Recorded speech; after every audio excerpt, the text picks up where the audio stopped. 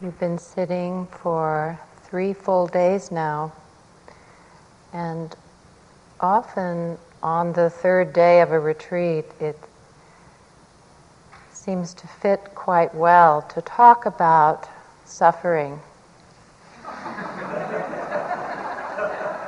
I know you don't know much about this subject, that's why I thought I should mention it. The first noble truth of the Buddha, the truth of suffering, sometimes expressed, I don't think quite accurately, as life is suffering. This phrase gives Buddhism kind of a bad name sometimes. Doesn't sound too uplifting. I prefer to say actually not that life is suffering, but that there is suffering in life. Not that life is devoid of happiness and joy and contentment and peace, but that there is unavoidable suffering. That by having a body and having a mind, we are subject to suffering. The body. You've been sitting with this body now for 3 days, subject to aches and pains, hunger, not to mention illness, disease, injury, aging, and then the final insult, death. None of this seemingly under our control. The mind creates its own kind of suffering, delivering to us on a regular basis all kinds of unpleasant mind states. We never know when they are going to arise, but they do. This mind which is not cooperative. We find this out rather early on in our meditation practice. We may have a PhD in psychology or philosophy. We may be a medical doctor, very well trained, and somebody says, sit down and pay attention to your breath. Well, that sounds like a piece of cake. But does our mind cooperate? Can we actually do it? Well, maybe if we're lucky, we may stay with a few breaths, and then we're off. The mind doesn't seem subject to our will. This mind is very unreliable. Certainly as we age, we notice this more and more. There's the story of the crazy wisdom figure in the Sufi tradition of Nasruddin, who perhaps he was getting a little old. He went to see a psychiatrist, and he told the psychiatrist, my problem is I can't remember anything. The psychiatrist said, oh, well, how long has this been going on? At which point Nasruddin said, how long has what been going on? And it is like that, moment to moment, we can't remember. What was I just thinking? When I was in it, I was so involved. Now it's gone. This mind of ours is not subject to our will. Then there is the suffering, which we all experience, of wanting. Wanting what? Wanting what we don't have. We don't ever want what we already have, do we? We always want what we don't have. There is the suffering of not wanting what we do have. Wanting to get rid of it, perhaps. And then there's the very odd suffering of finally getting what we want. And we're still not satisfied. There's a lovely little poem by the Zen poet Basho. Although I am in Kyoto, when the cuckoo sings, I long for Kyoto. Even when we get what we want, this longing sometimes does not leave us. Or we get what we want, and then we get used to it. It's not so great anymore. We get habituated. We look for a bigger thrill, a better relationship, a better job, a better place to live. And then, of course, there is the suffering of the fact that everything is always changing. Nothing lasts. Absolutely nothing which arises in our world lasts. Everything arises, has the nature to change. Everything which arises eventually ceases. A lot of us are very good at planning. We like to plan. We take a great joy in planning. But despite our best plans, sometimes the future does not turn out the way we wish. Oftentimes. We might take the advice of Gyaltse Rinpoche. This is for all you planners out there. Planning for the future is like going fishing in a dry gulch. Things rarely work out as you want. So give up all your schemes and ambitions. If you have got to think about something, make it the uncertainty of the hour of your death.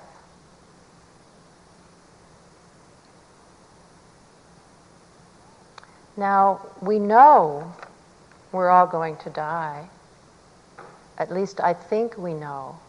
Maybe some of us aren't quite convinced yet. But we don't know when we're going to die.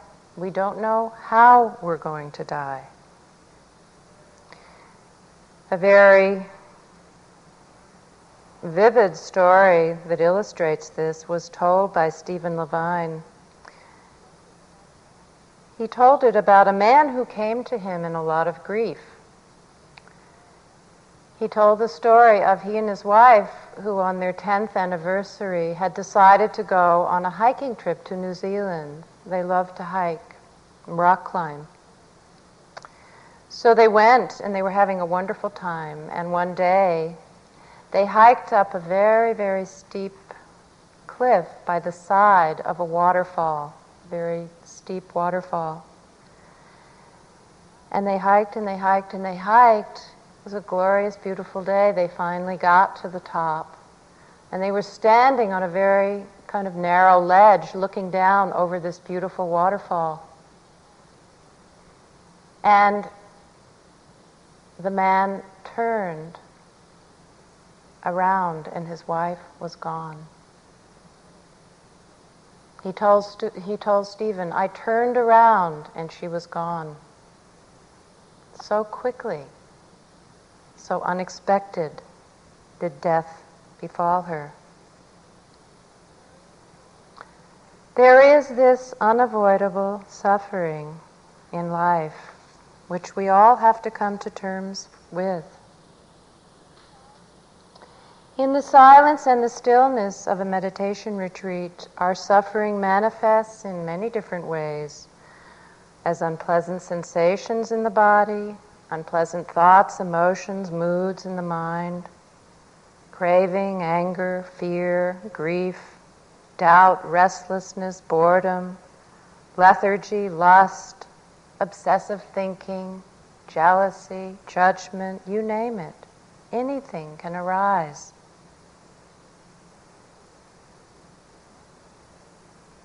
Also, very deep memories from the past often come to the surface when we're on retreat. Unfinished business from the past comes to the surface.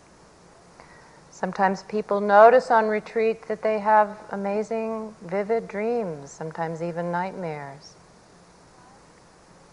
In the silence and stillness of a meditation retreat, the healing of old wounds is possible. Because when these things come forth from deep within us and we shine the light of our attention onto the darkness of our fear, our grief, our loneliness, our rage, a very deep healing can occur. This very simple practice of bringing our wholehearted, non-judging attentiveness, this is what actually heals. This is what purifies our consciousness. Every moment of clear seeing brings light into the darkness of our suffering, our ignorance. And it is the inherent luminosity of awareness itself which burns through our suffering and purifies our consciousness. Until finally one day we realize the very nature of mind itself to be luminous and empty. From a Tibetan teacher, I love this, it's really vivid. Like a lamp which in one instant can illuminate a house which has lain dark for 1,000 years, a moment's realization of the luminosity of one's mind purifies the accumulated evil deeds and obscurations of countless eons. Bringing this light into our consciousness, this is the direction of our practice.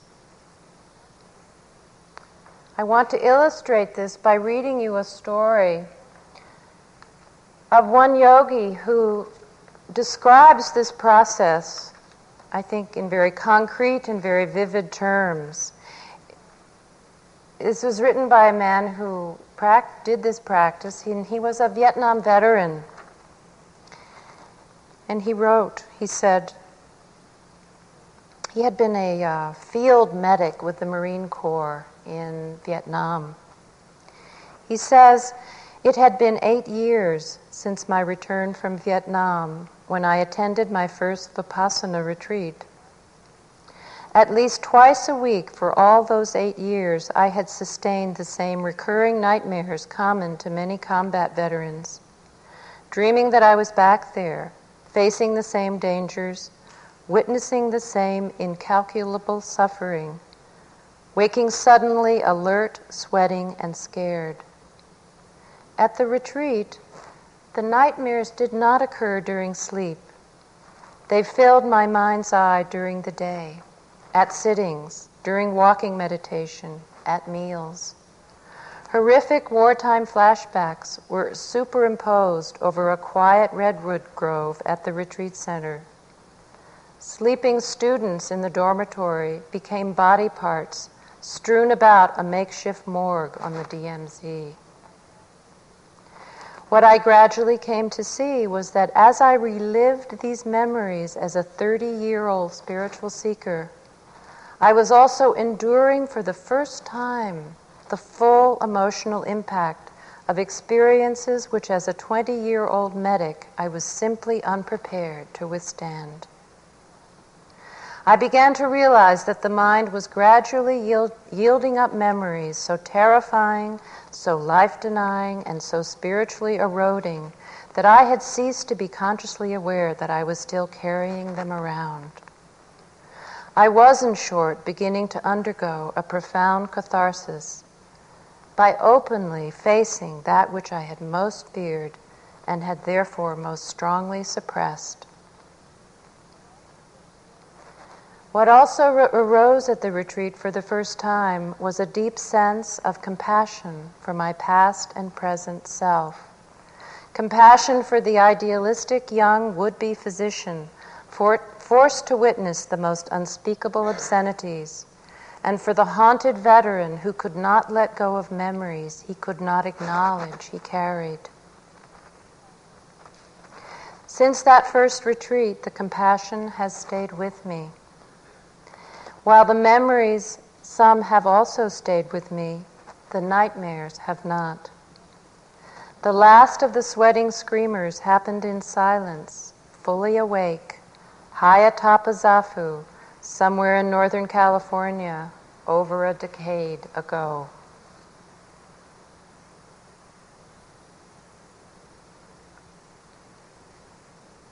This is the possibility of this practice, a very deep, deep healing of old wounds, of all that lies within us which has not incomplete, which is not healed.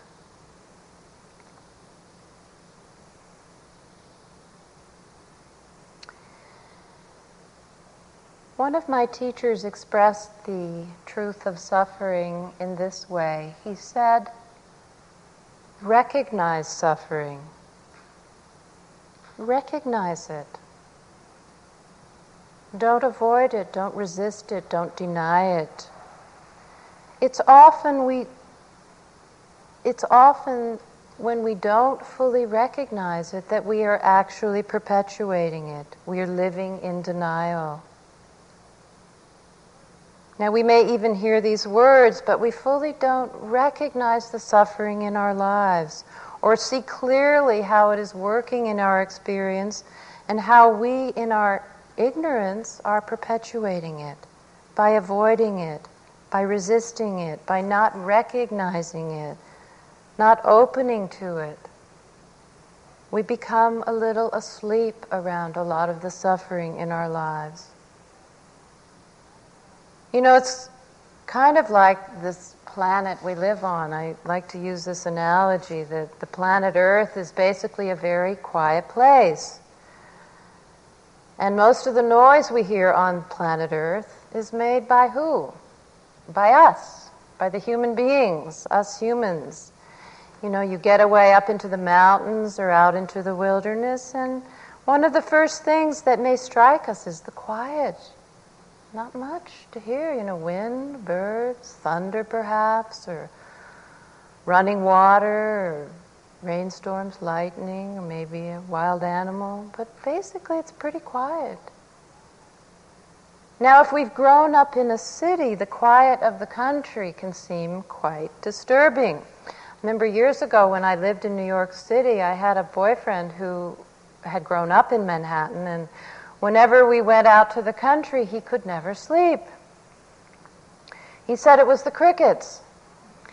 But I think it was the quiet. He wasn't used to it.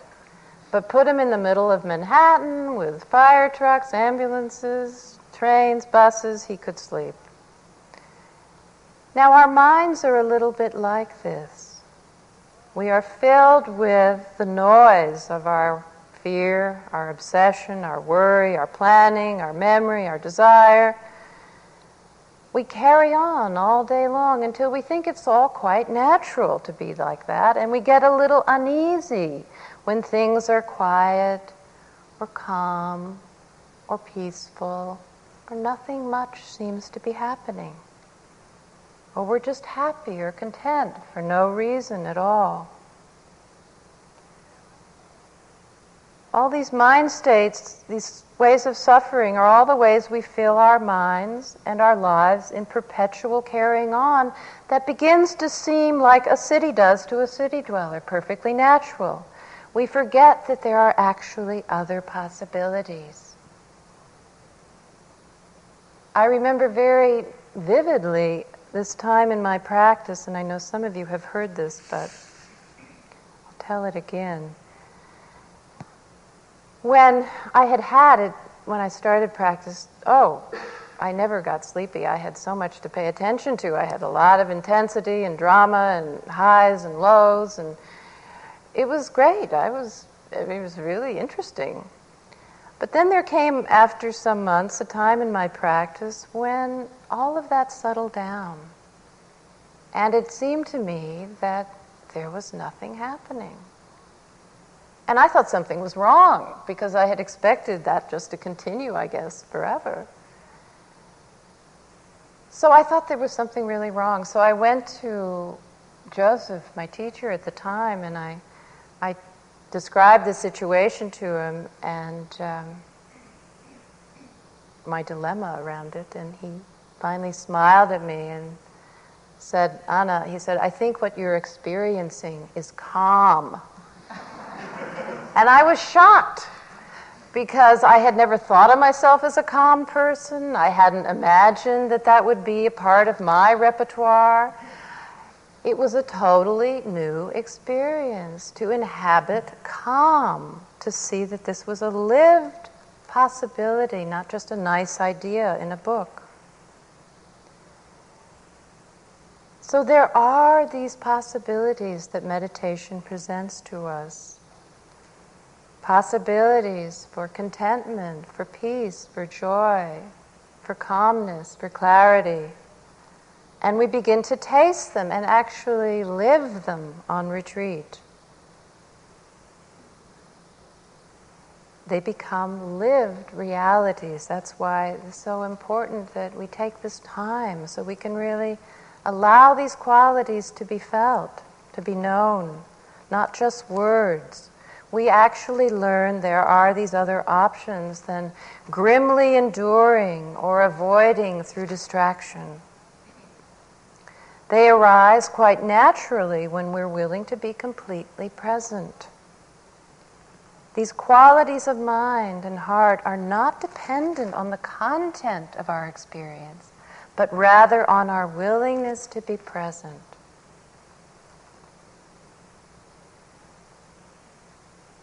Now, we may see that we are suffering. Oftentimes we're all too aware that we are suffering, and we don't like it. We want it to go away. Why doesn't it? Why doesn't it go away? Because often we don't see our part in keeping it around. We don't see how we are actually perpetuating it. I'll give you an example. I have a small, energetic dog named Max, who is quite a character, but nevertheless, I could tell you lots of stories about Max, but that's not what I'm here to do. When he was rather young, still somewhat of a puppy, I took him downtown one day on a leash. I was doing some errands, and I had him with me, and it was kind of a hot summer day, and I thought I would stop at a cafe to get some iced tea. So I tied Max up to a plastic chair that was on the sidewalk outside the cafe and went in the cafe to get my iced tea, and I was in there like a few seconds, it seems. Suddenly I hear this huge commotion outside, and I look out to see Max running up the street, dragging this plastic chair behind him, and turning around and barking at the chair at the same time. Now, this is what we do. We kind of drag our suffering around with us, and we're barking at it at the same time. This is often how we go through life, not seeing our part in keeping it around.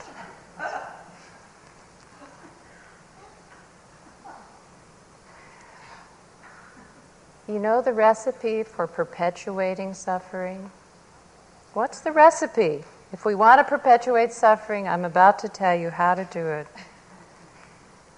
It's called resist, avoid, distract, deny, look for the pleasant. Do anything but face it directly. That's the recipe for keeping suffering around. There was a yogi on retreat once that I was working with who, whenever I asked her about the walking meditation, she didn't really seem to have much to say, and found out that she wasn't actually doing the walking meditation. She finally described what was happening to her, which was that she would get up from the sitting and sort of amble towards her shoes in the shoe room and put on her shoes, sort of mildly intending to go do the walking. But then she'd find, so, well, I better get a drink of water, and then, oh, well, there's the bulletin board, maybe I should just check it in case there's some urgent message, and maybe I should go to the bathroom, and took a little time, and then maybe check the bulletin board again, just in case, and then, well, maybe it's time for a cup of tea, and then maybe I should go to my room, and this went on and on and on. And until finally, the list got longer and longer and longer until it was like, who has time for walking? I've got all these other things to do. So finally, in working with her, we saw what was happening, which was very, very subtle, which was that after the sitting, there would be one moment of some kind of anticipatory discomfort, one thought of anticipatory discomfort about doing the walking meditation.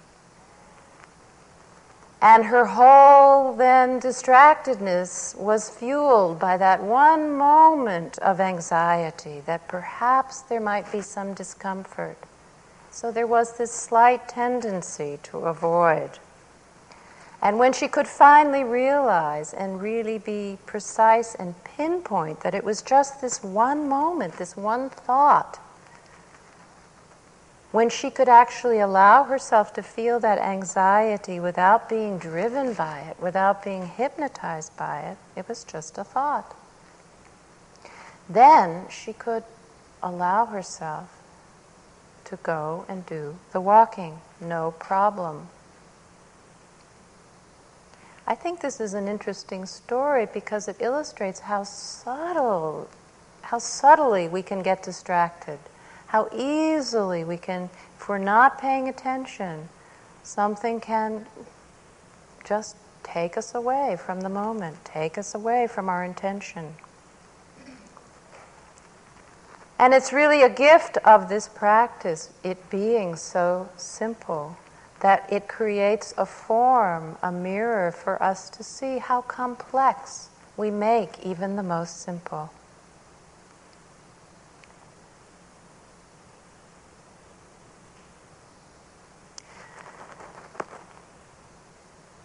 So the recipe for suffering, something appearing in the mind or the body which is unpleasant. Something arises which is unpleasant, be it a pain in the body or a thought in the mind, and we don't see it clearly. We resist it, we distract ourselves, we avoid it, we deny it. We look for something pleasant. One of my very early retreats, many, many years ago, was a retreat in the desert with the teacher Ruth Dennison. Perhaps some of you know her. She has a small retreat center in the desert outside of Los Angeles in Southern California. And being somewhat naive about both the desert and meditation, I thought it would be really wonderful to go there. I saw myself romantically sitting peacefully in the desert, meditating. So I went there and had quite a rude awakening, because in the desert, there's often a very persistent wind blowing. And there was at that time of year, and it would be a hot, dry wind in the middle of the day and a cold, dry wind in the later part of the day, but it was always a wind, a ceaselessly blowing wind. So I thought to myself, oh, well, it's lucky we have to be able to sit inside, out of the wind, and we'll be cozy inside. Well, no sooner had we started in our practice, but Ruth, who has an incredible talent for finding people's Achilles heels and bringing their attention to that, had us all standing out in the wind, doing meditation practice, standing in the wind. Now, this was not my idea of how you did meditation. This was not my idea of what I had come there to do. This was not anything that I wanted to do. And of course, other people felt quite similarly. None of us wanted to be out standing in the wind, but nevertheless, there we were, hour after hour. And she had us explore very minutely our aversion to this experience, noticing the unpleasant sensations in the body, noticing our emotional reactions to the wind, to her. We could not get away. It was an amazing lesson. I would never have chosen to do this, but there I was. And I must say that after a while, we all kind of just surrendered to the wind, and it became not such a bad experience. And to this day, I must say, when I feel the wind, I still remember that experience. So vivid was it. And I kind of bow inwardly to Ruth for teaching me this very useful lesson about not having aversion to wind. When we resist the unpleasant, we add to our difficulty. On top of something just being unpleasant, we add struggle, contraction, fear. You know it, the whole scenario.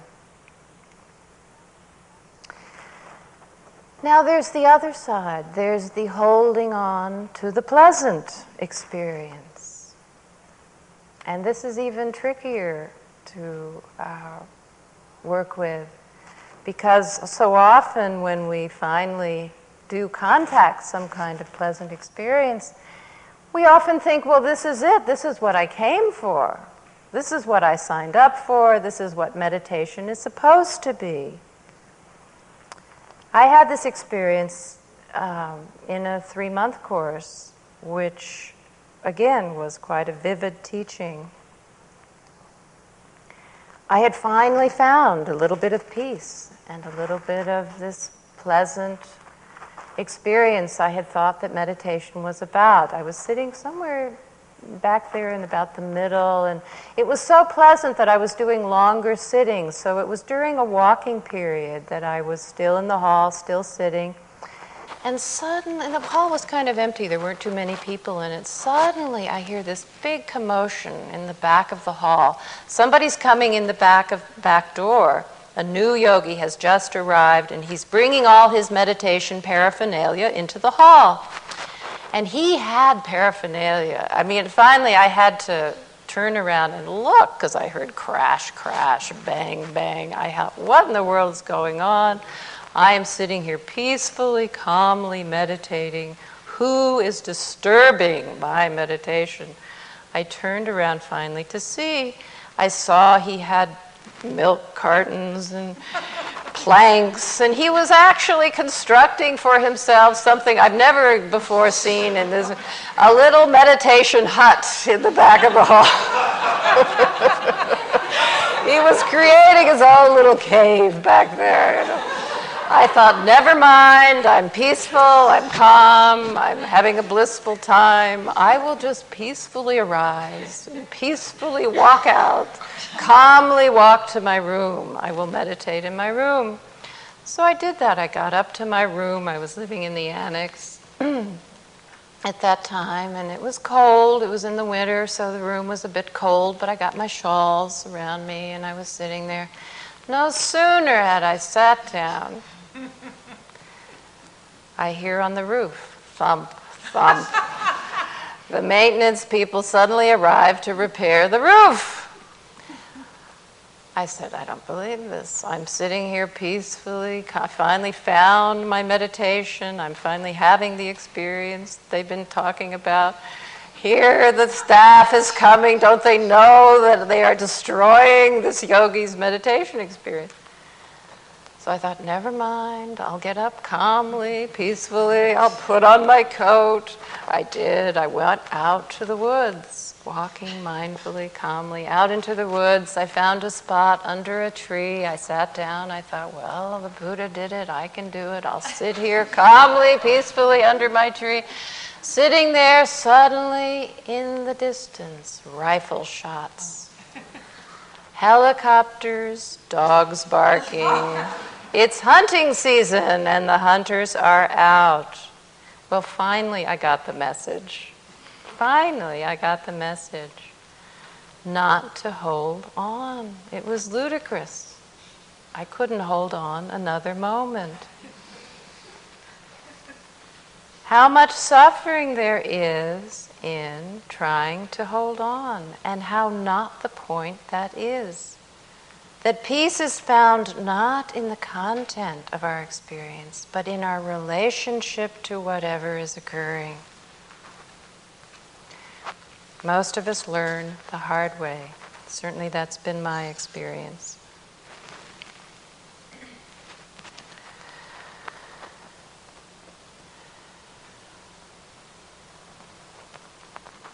As it says in the Diamond Sutra, The ultimate expression of freedom is a mind which clings to nothing.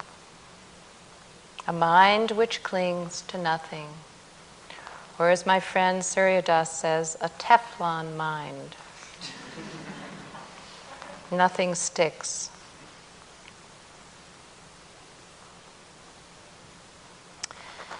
Another way that we often hold on unwittingly to our suffering is when we really don't see how our reality is forming itself moment by moment. We may notice our mind dwelling on a particular story, a particular tape, a particular theme, and it replays over and over and over again. And sometimes we don't see that what's keeping this going, what's fueling it, is often an emotion which can be felt in the body. There's a new field in medicine called psychoimmunology, and I find it a very fascinating development. I don't know a lot about it, but what little I know is that this field is actually finding physical correlates of the truth put forth by the Buddha. The Buddha said the mind is the forerunner of all things. Our mental states, our thoughts affect the body. We have in our body, I'm told, 700,000 trillion cells. And each of these cells have receptors which are constantly receiving information from every other cell in the body. Every thought, every feeling, every reaction is literally heard on a cellular level. So that when we are undergoing a great deal of mental stress and struggle or fear or trauma or worry or anger, that these reactions cause chemical responses which stress the cells in our bodies and actually keep these cells from doing their ordinary maintenance work of keeping the body in balance. I think it's very interesting because it shows that Western science is now producing actual physical evidence that can be measured that unwholesome mind states are bad for us on a cellular level. And in our attentiveness to moment experience, we can observe the interaction of mental events and the reaction in the body. And this can be a very interesting exploration. We may notice if we're thinking about something to happen in the future, over and over we keep thinking about it. We might ask ourselves, what emotion is fueling these thoughts? What am I feeling? And we may identify it. We may say, aha, this feeling is worry. Where do I feel it in my body? What is the actual sensation of worry in my body? And we can be even more precise in our recognition. We can sometimes make subtle distinctions, like perhaps, is it worry dread? Or is it worry anxiety? Worry excitement. Worry dread and worry excitement. These are two slightly different forms of worry. And when we can very specifically and very precisely identify what the feeling is, it has a kind of amazing effect because it seems to release us from its hold. If we can precisely recognize the feeling, it is then possible to accept it. We can't accept something if we haven't really clearly seen what it is. It's like putting the feeling under a microscope, and instead of it just being fuzzy and indistinct, it's really like fine-tuning until we really recognize it. It's like an aha experience. Oh, that's what's going on. And in that recognition, something releases. This is actually what the Buddha did on the night of his awakening, he sat down and he was visited by all the torments of mind, the armies of Mara, as they're sometimes called. Fear, anxiety, dread, doubt, jealousy, rage, lust, desire, all of these came to visit him. All of these came to test him, to challenge his practice. And what was he able to do? He was able to face each arising emotion. He was able to recognize each and say, I know you. I know you fear. We have met many times before.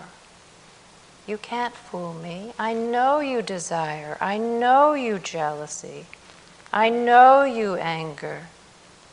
With complete presence and total wakefulness, he was able to meet each of these afflictions.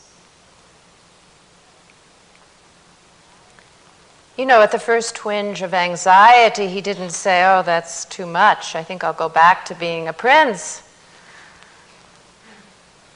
Or, you know, fear arose. He didn't say, this is too much. I can't take it anymore. Or he didn't say, I'm not suited for this meditation. Or he didn't say, oh, life is short. Why should I spend it suffering? He didn't say any of these things. He was willing to be there, completely present, completely wakeful, completely willing to feel and recognize each of these afflictions. He said, I know you. He was willing to feel them.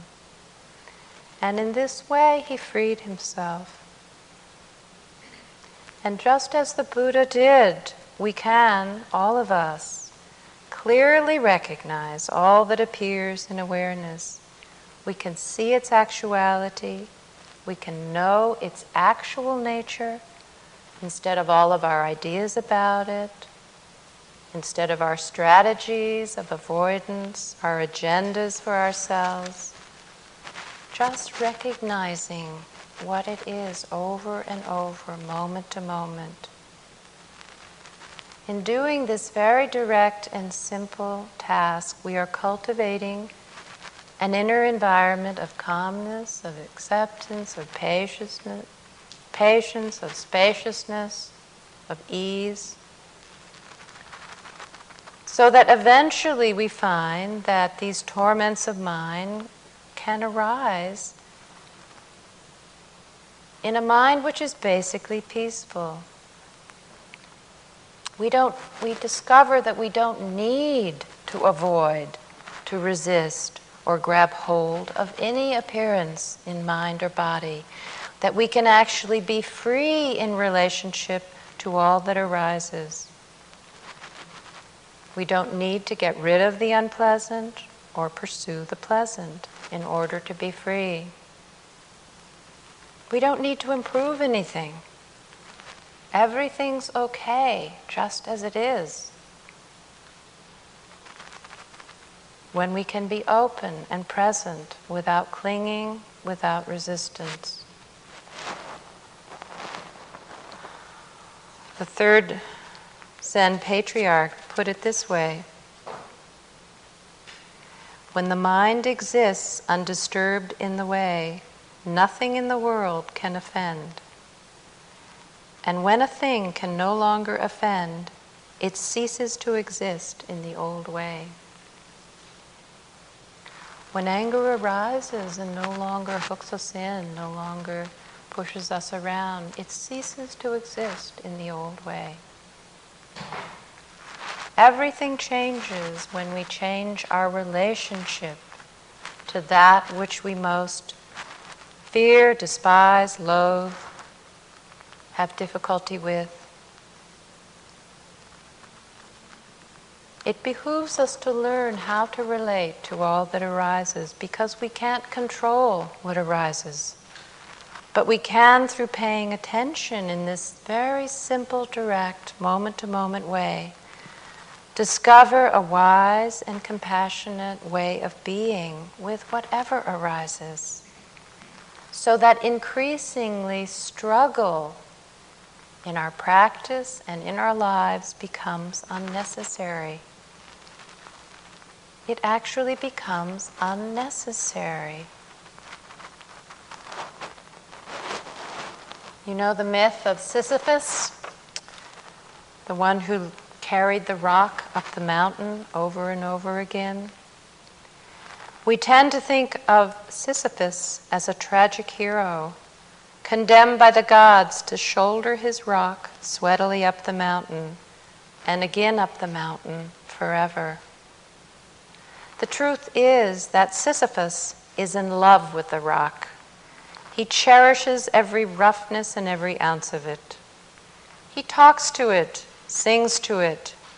He even dreams of it as he sleepwalks upward. Life is unimaginable without it. He doesn't realize that at any moment he's permitted to step aside, let the rock hurtle to the bottom, and go home.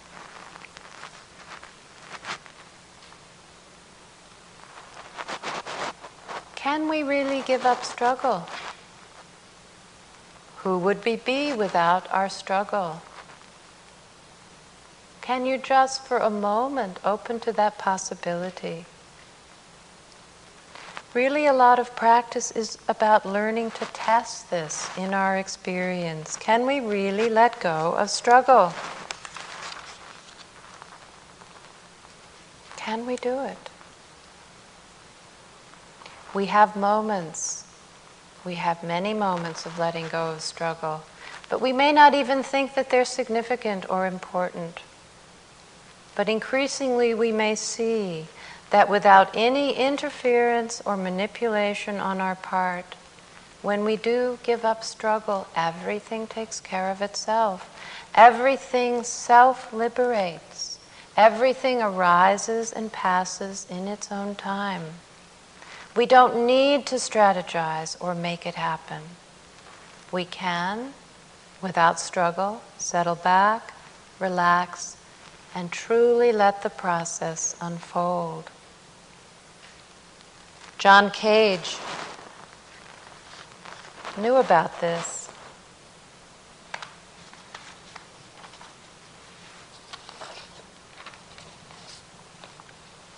If I can find it. He said, it's from a poem called Silence. He said, if you let it, it supports itself. You don't have to. Each something is a celebration of the nothing that supports it. When we remove the world from our shoulders, we notice it doesn't drop. Where is the responsibility?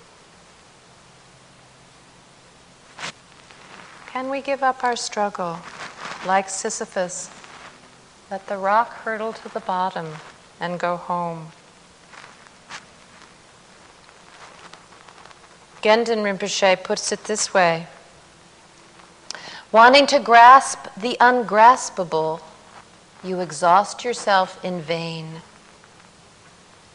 As soon as you relax this grasping, space is there, open, inviting, and comfortable. So make use of it. All is yours already. Don't search any further. Don't go into the jungle looking for the elephant who is already quiet at home. Nothing to do, nothing to force, nothing to want. Everything happens by itself.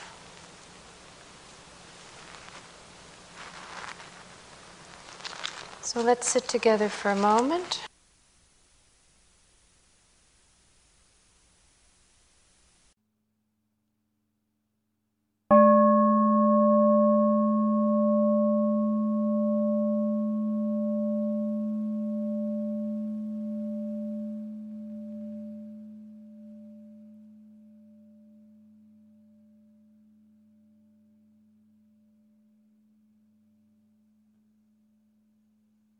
This talk was given by Anna Douglas at Insight Meditation Society on July 25, 1994.